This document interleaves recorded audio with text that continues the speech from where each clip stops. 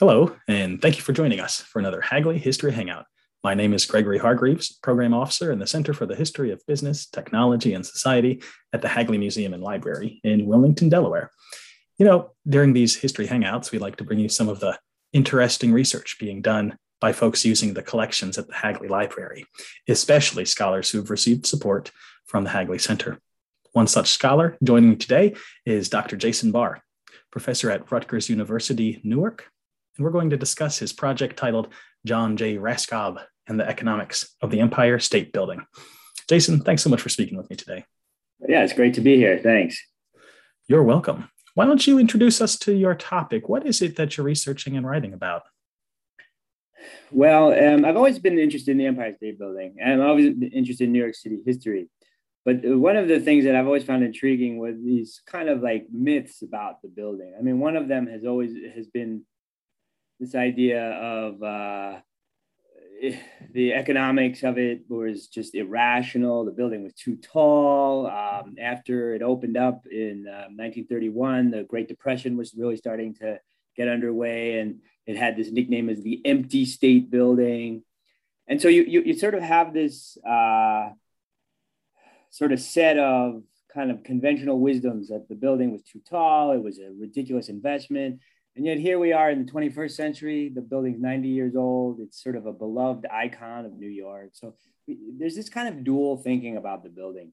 So my interest was to kind of go back and look at some of the original, the documents that are at Hagley, for example, and sort of see what the developers were thinking, what the income was like, what the cost was like, and just sort of follow the trail and see if I can get a little bit more information about what was really going on at the time and also during the Great Depression. How was the Empire State Building project conceived? Well, originally, so on the site was the Waldorf Astoria Hotel, and they wanted to move. So because it was Waldorf and Astoria, it actually originally was conceived as one hotel, and then it became the Waldorf Astoria, two hotels. So it was this huge plot of land.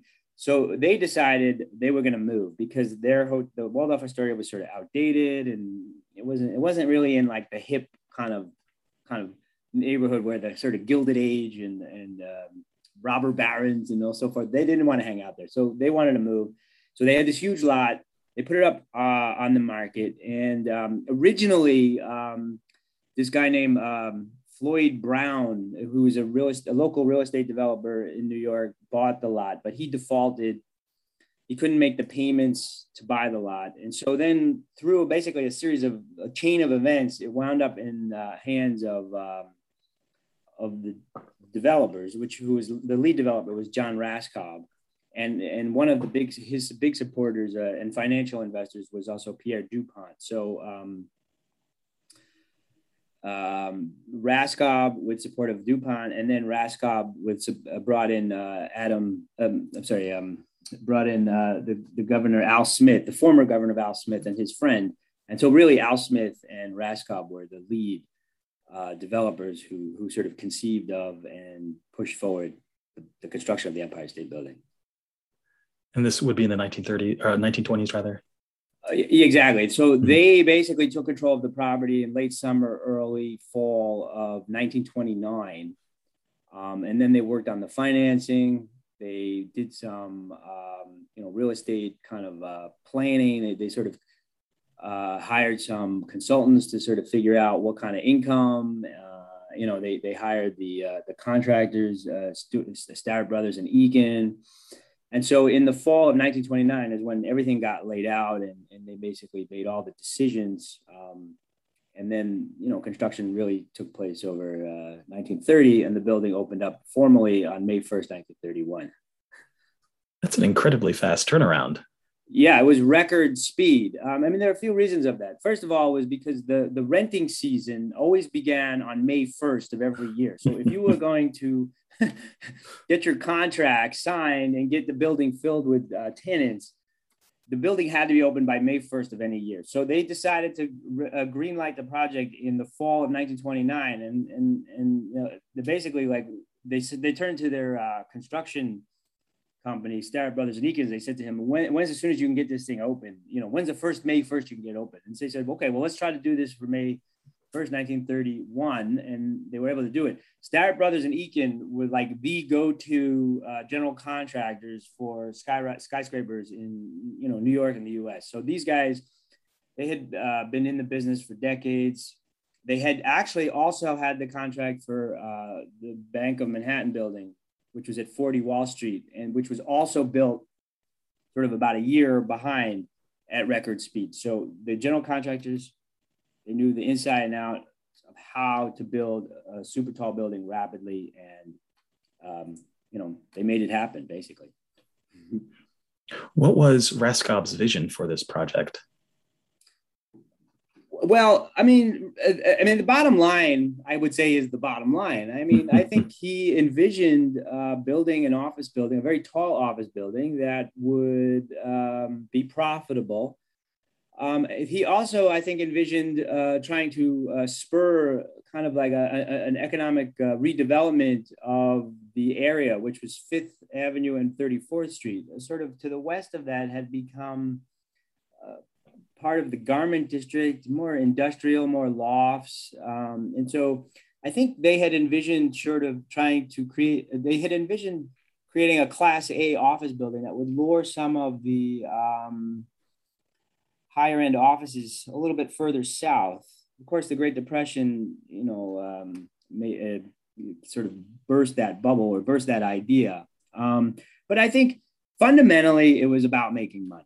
Secondarily, it was about, maybe some of the ego was there. I mean, there's no doubt that these guys had big egos, that they really wanted to use their building to kind of project their whether it's their perceptions of themselves or something like that. But one of the key takeaways about all this research is that the bottom line was really the bottom line. The high competition with Chrysler, the mooring mast spire that they added later on. All of these things were expensive, but they were certainly not so expensive that they ate into the projected profits. I mean, they were projecting profits based on numbers that they were crunching in the fall of 1929. So, that is a big question of like the numbers that they were crunching in the fall of 29, like what kind of standard should we hold them to when things really started to go south a year or two later? Anyway, that's a big question about like what should we expect from developers when they're projecting into the future, and that's not a question that's easily answerable. Well, what about then what did end up happening once the building opens in 1931? Were they able to fill it? Were they able to find tenants? It was not an auspicious time to be trying to do this. Yeah. It's funny you should. I was just in thinking about today's chat here. I was looking at some of the photographs I took when I was down at the Hagley Archives. So in the 1930s, early 1931, when they opened, the building only had about 25% of its rentable space actually leased. So they had, when originally they had crunched the numbers in late 1929, they had expected something like revenues from the offices to be about 7 million. When they opened up, I mean, it was like 25% of that. However, one thing I don't think people realized was that the original conception, like in 1929, was an 80-story office building. But they were able to buy another lot. They were able to kind of go taller, and they wanted to go taller in part because of this competition with Walter Chrysler. So when they went taller, so after their original plans, they decided, okay, we're going to add some more height. And then it was that point when they were saying, oh, we're going to add this mooring mast. Oh, and since the mooring mast is going to be on the roof, this has this new space for us that will create as an observation deck. So the observation deck sort of was this kind of almost like this afterthought. Anyway, during the Great Depression, the observation deck was earning almost as much, if not more. Oh, actually, yeah, okay. So I'm looking at this in the year of 1931. This says operating forecast. So the rental income was about 900,000, and the observation deck was about 750,000. So that observation deck, which became kind of like an afterthought, was pumping in a lot of money that kind of helped them. It wasn't the only thing that got them through the Great Depression, but the observation deck was a big source of extra money. Yeah, and a way to invite the public to experience and even claim part of this new construction, this new vision. Oh, absolutely. I mean, I think that's part of the enduring love of the Empire State Building, is that people can, go up there. So what happened is, so the original conception was an 80-story office building. Then when they kind of got caught up in this competition, they added this mooring mast at the end of 1929. They had this idea of a mooring mast. So the idea was that airships would come into New York City, would dock. These airships would dock at the top of the Empire State Building, and then the passengers would sort of disembark, and they would go down the elevator, and then they'd be on, Fifth Avenue, 34th Street, just go about their lives. So the mooring mast was never, it was never really workable. The winds up there are just too crazy, and it was just never workable. But the mooring mast then, it produces the light shows, and, on 4th of July, it's red, white, and blue. On St. Patrick's Day, it's green, So that's another element of the way the Empire State Building has sort of engaged with New York and the rest of the world, was just sort of through this kind of like, this little extra add-on. So in a way, I think what the research shows is like their ego and their desire to kind of compete and to show off, that actually made the building more successful than if they had just sort of gone ahead with their original, like, more mundane 80-story office building. Yeah, by adding personality to the building and interactivity. Exactly. The observation deck, the lights that can, the mooring, this is just the architectural design, the mooring mast. Exactly. So in a way, their ego made the building a much more like socially interactive building. So yeah. I think it's one of the great ironies of the building. Oh, that's fascinating. Now, what collections in the Hagley Library did you dig into to help you uncover this story? Sure. Well, there are two sets of files. One is from John Raskob himself. Something I learned down there when I got down there was that there was two companies. There was one called Empire State Inc. And then there was another one with a similar name, something like the Empire State Corporation. Okay, so when I was at home and I was looking at the website and trying to understand what Hagley had, I just assumed they were either two versions of the same thing or what. So when I got down there, this is what I discovered. So Empire State Inc. is the name of the company that built the building. Mm-hmm. The other company was formed by Raskob after things really started to go bad with the Empire State Building, and he needed extra money because he was one of the investors. So, he sort of had to keep everything together because he had pumped in so much of his money. And if this building fell away from him and his control, he would have lost all that money he put into it. So the Raskob was known at the time as a kind of a financial genius, a financial guru. He had made his money both as an executive at General Motors. He had made his money playing the stock market. So what he did was, during the Great Depression, he went to Pierre DuPont, who was his friend and had been his mentor. And he said, okay, I don't know how to, I just try to explain this as best as I can. So Pierre DuPont had an annuity. It was basically like a retirement fund. So DuPont had been putting all this money, kicking it away into savings. And then it would just, every year, the annuity would just pay out a lump sum of money that would just be for money that DuPont could use and enjoy.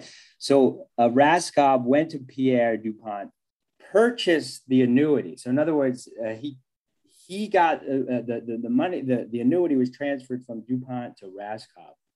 The Empire State Building also invested in this annuity. So some of the money from this savings account was going into the Empire State Building in the form of income to sort of prop up the finances. So that was one of the things which, I found quite interesting, was even though the observation deck was paying a lot of money, the rental income was not really enough to cover the mortgage payments. And so he needed extra money to How long did that arrangement last? That's a good question. They started to dissolve that. Raskob dissolved that corporation, I believe, in the 1940s. So probably lasted about 10 years. After, in the 1940s, things really started to pick up economically. So the problem with the Empire State Building was always that it made enough money to cover its operating expenses, but in the Depression, it wasn't making enough money to also pay the financing costs. Mm-hmm.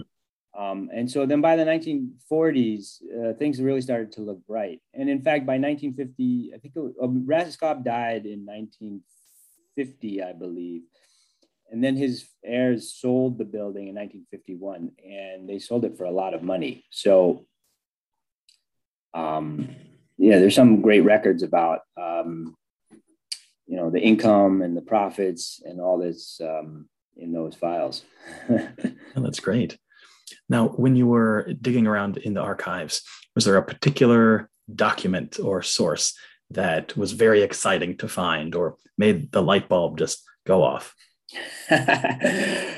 Well, me being just sort of in love with this topic, I mean, to me, it's almost like every time you put a nickel in the slot machine, you get ching, ching, ching, ching. So I don't even know where to begin. I mean, so there's all these great pictures. There's all these great photographs. There's photographs.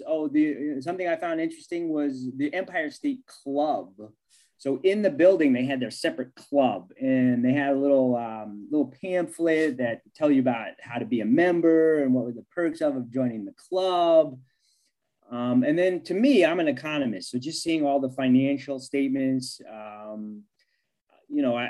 worked on I put together, I did an academic paper with a co-author. And so basically, he's in Berlin. So at the time I was down at Hagley, I'd be emailing him and I'd be like, what do you think of these numbers? What do you think of these numbers? And then I would show him pictures and he would crunch the numbers and he would do the kind of the investment analysis. So what we did for that paper was just kind of like long run, kind of return on investment type analysis. We compared the long run, long run profits to the stock market and things like this. And so every time I get one of these, financial statements, I'd be emailing them the pictures, he'd be crunching the numbers, stuff like that. So I don't know. I could go on and on for hours about what to me are really just tons of fascinating documents. Mm-hmm. So I'll just say this, Raskob's got good stuff, but DuPont's got even more stuff. I mean, because he seems to have been more of a record keeper for whatever reason. I have some other stuff too, but whatever. I could talk about it for hours. Well, what did you conclude in terms of the return on investment as represented by the development of this building? Over the long run, actually, it turned out quite well. When they sold the building originally, they sold it for like a record high amount. And the reason they sold it for a record high amount is because by the late 40s, it was really profitable. The observation deck was profitable. Firms, there was in the Depression, businesses were reluctant to rent space just because their business was so bad. But eventually the building filled up. The observation deck was great. They also, because of the mooring mast, they were able to put on this giant TV antenna. So that was another source of income. And really, to be kind of corny about this, what many people would think were sort of visions of grandeur was really, a grand vision, a vision that really panned out. I mean, it was sad for Raskob and perhaps also DuPont during the Depression because they had to live with like the burden. But at the end of the day, for over the very long run, it was actually a sound and clever investment. Yeah, what could have appeared as a folly turned out to be exactly. Profitable. What appeared, this idea of the empty state building was, people laughed at the building. How could you do this? How could you put 2 million square feet of market in the Great Depression? Well, my response to that, two things, is in fall of 1929. Actually, when you look at what they were projecting, it wasn't really that far away from what most real estate developers at the time were doing. And number two, if you had to hold on for 15, 20 years, which is, it was a long time, but it pay off. I mean, it really, not only did it pay off financially, but it's always been just the beloved icon of New York. I wonder if you can speak a little bit more to the legacy of this development and what the building means to the city, and perhaps even as a symbol of the city, more generally speaking. Well, I mean, New York and the Empire State Building, almost two sides of the same coin, I would say. The other thing is, I think the rest of the world looks at the Empire State Building as a kind of a role model, as a kind of like something that they would all like to have. Whether it's the Shanghai Tower or even the Burj Khalifa or maybe the Shard in London. I mean, I think implicitly is this idea that, New York had done it in the 1920s and they had their kind of record-breaking skyscrapers and they've become part of the identity of the city.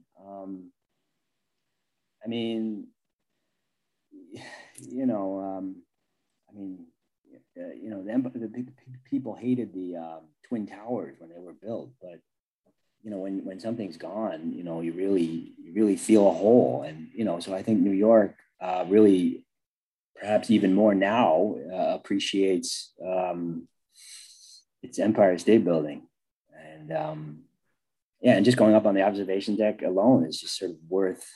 It's just priceless. Absolutely, yeah.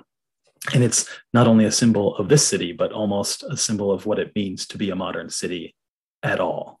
Yeah, at the risk of being corny, I think it's sort of an icon of our shared humanity, of our striving for our strivingness, our desire to be modern and to be new and to be and to use our modern technology to create great cities, great metropolises. So it's not just New York's building, it's planet Earth's building. Mm-hmm. Yeah, absolutely. Now, would you have any advice for other economists considering conducting archival research, perhaps especially at Hagley, but more generally, what does it mean for you as an economist to conduct research in the archive? Well, that's a good question.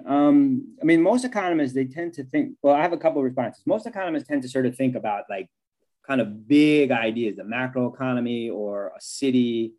But I think by going into archives like Hagley and looking at specific projects, it really can inform kind of like the underlying economics, the institutional framework, the history. I think really a lot is to be learned by going into the details, and looking at the details of a particular project like the Empire State Building can inform sort of our broader understanding of how cities work, how how real estate markets work.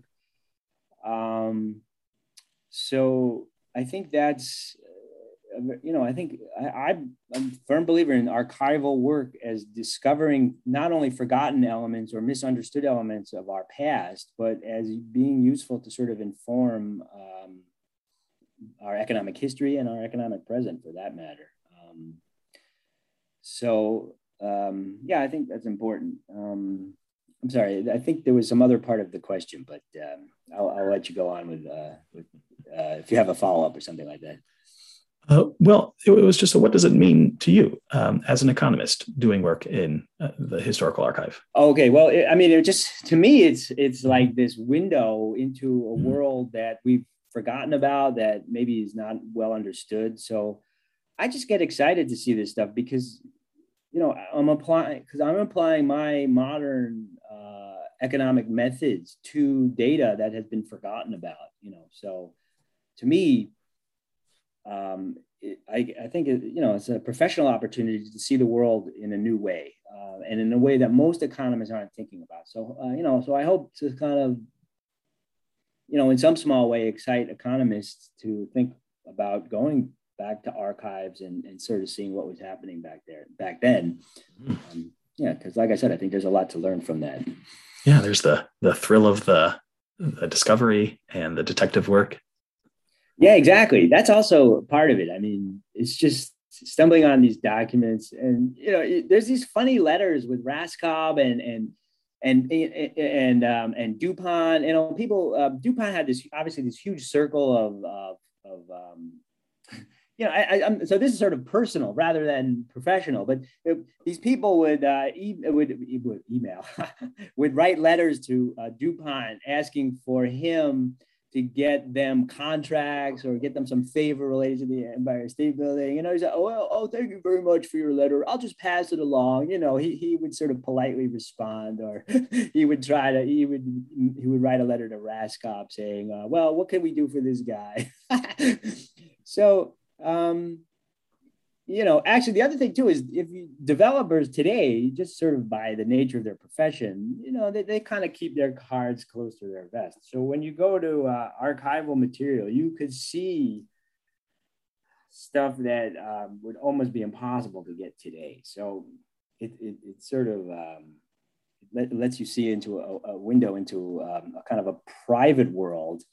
And it's not just data, it's also just sort of seeing how this private world tended to function. Cynical people might say, oh, well, it's all connections and rich guys helping out rich guys. But, it's sort of a window into a part of our kind of our humanity, our experiences. And the flip side of the economy that you can't always read through the data, but in the archive, with these exchanges of letters and more personal recollections. It can inform our knowledge of the economy and how it really works. Oh, yeah, absolutely. And the other thing, too, is they have lists of all of the, for many years, not all the years, especially during the Depression, they have lists of who was renting space in the Empire State Space. Yeah. So what the companies were, who they were.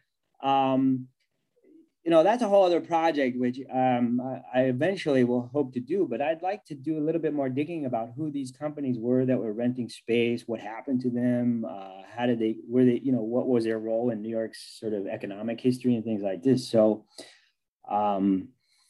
the thing is, you go down there and all of a sudden you see these documents, and it just begats more questions, which sort of turns into this kind of sense of like, oh, I could probably spend several years, just deciphering and researching more about, what's hinted at in these documents. Well, Jason, thank you so much for sharing your work, and I can't wait to see where it goes next. Oh, that's great. Yeah, it's been a lot of fun. I really enjoyed my time down at the archives, and I found it very exciting. And for the audience, if you would like more Hagley History Hangouts, more information on the Center for the History of Business, Technology, and Society at the Hagley Museum and Library, why don't you join us online at hagley.org. That's hagley.org. Don't be a stranger.